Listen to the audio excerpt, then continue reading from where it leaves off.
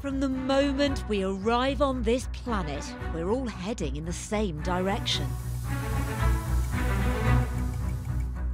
But maybe the way that the years play out isn't inevitable. So how about the idea of being able to increase our health spans, live the better years of our lives for longer, feel like we're 40 at 60? I let a system of science and data run my body. There's 15 to 17 years of healthy life that is up for grabs for all of us. We head to California to meet the scientists and founders who want to make it a reality.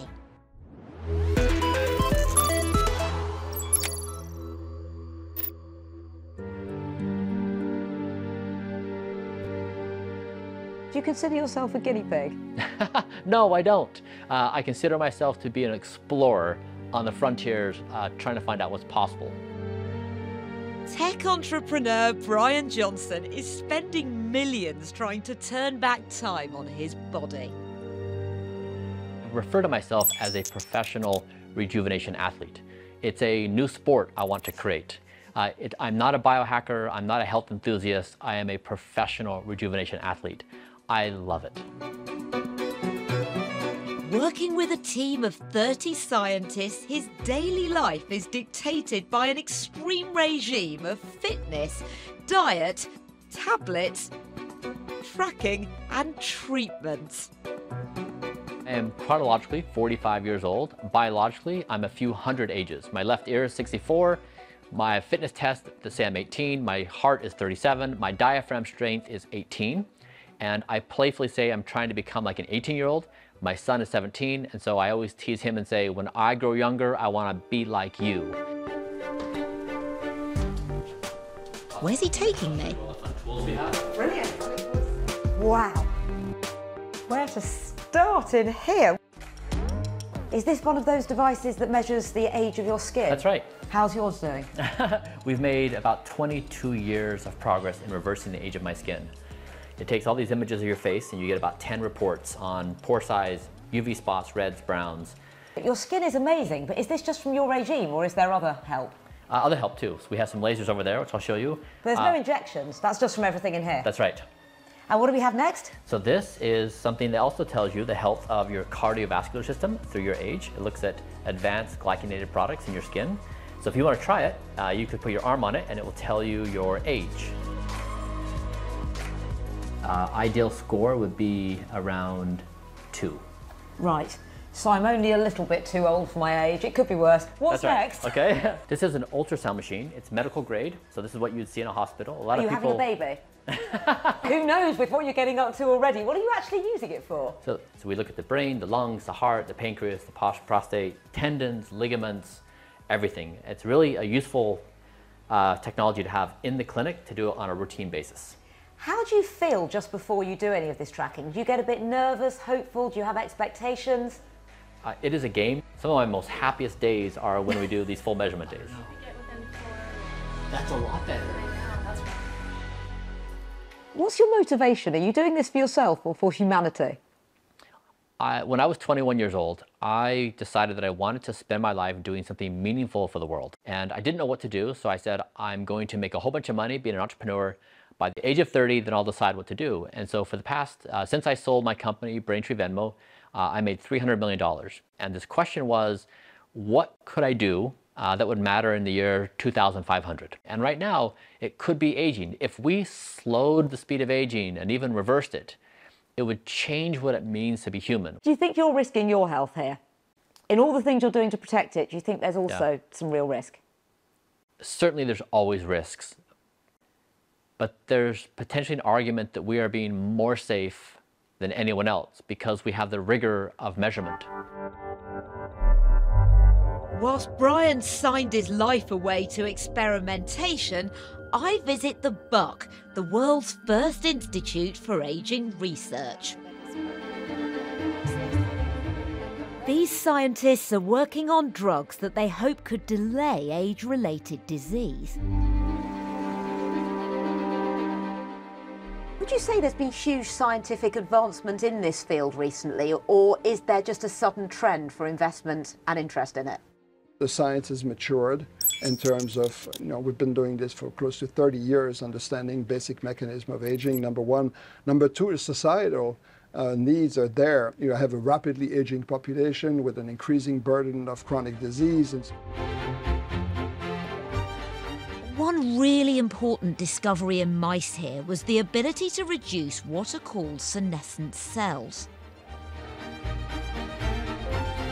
These zombie cells play a useful role throughout our lifetimes, but as we age, we acquire many more, and as they also lead to inflammation, that increased number ends up providing a hotbed for cancer and all sorts of disease.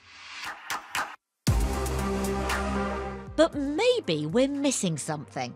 Lifestyle is responsible for about 93% of your longevity, only about 7% on your genetics, so you can't blame your parents. A lot of exercise, some fasting, a lot of the good sleep, a lot of social connection, very little alcohol. Try to spend at least 14 hours of your 24-hour day without ingesting any calories. But if they work, why do we need to be trying to deal with this bigger picture of cellular senescence? Senescence is still going to happen. Hopefully, if you exercise, it's going to be delayed by 10, 15, 20 years. I don't mean to be saying that lifestyle interventions is all and that needs to be done. There's a need for science for the future. What's that thing that people do where they sit on the floor and then they try and get up without using their hands? Whatever Eric's been doing seems to be working. This is meant to be some sort of sign of youth, isn't it? If you can Yes. stand up by not using your hands and just... How can anyone do that, pushing your feet down? Yes. How's it possible? How do you do that? I don't know. I think it means that you're under 20 or something. Exactly. I can't do it. I can't do it.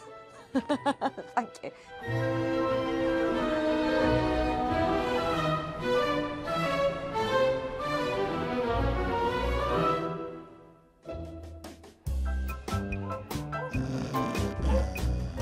Our furry friends could get their paws on a life-extending pill first, though.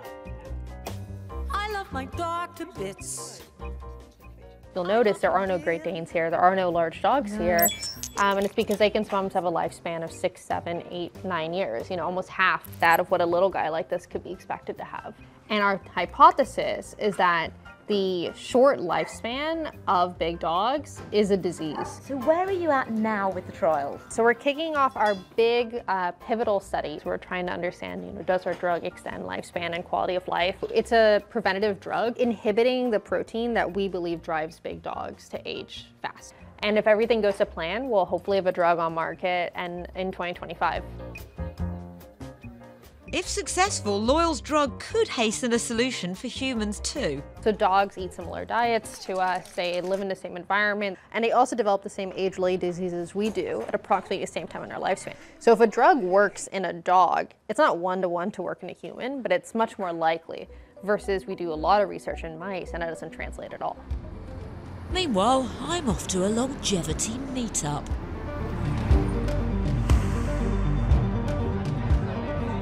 So are these brainy scientists living the longevity lifestyle?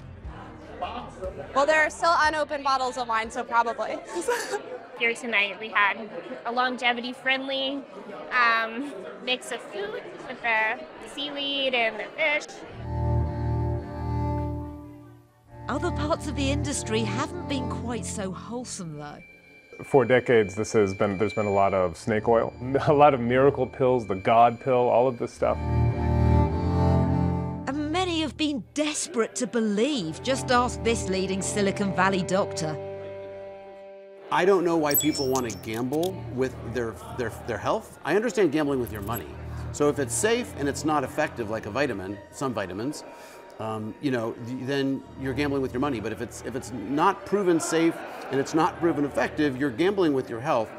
And then there's people spending a lot of time doing these things and they're not living their life. They're living the version of their life to give themselves a future life. But what happens if that future life never materializes? Good news is with all this new blood tests, there's new breath tests, there's urine tests, there's wearables, there's apps, there's so many things to track things. So if you really want to, like if you're overweight and you have high blood pressure, and you love your wine and you love your life, but you want a pill to make you live long, guess what? You can't stop the wind with your hands. Whether pills or procedures are proven or not, there are a whole lot of people who are really obsessed. Does it sometimes just seem a bit culty, some of this stuff? I think it can. Very culty. And I try to protect my people against that culty. We try not to let it become that way. There's one issue that none of this can resolve, though. In the United States, the single biggest determinant of your life expectancy is your postcode, where you live. And so that is a problem that cannot be engineered.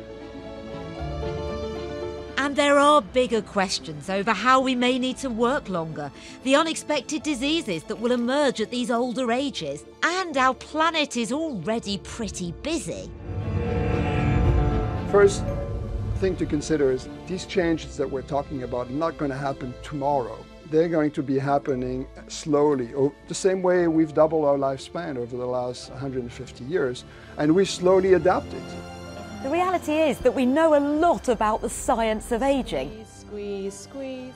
But the big scientific breakthroughs just aren't there yet.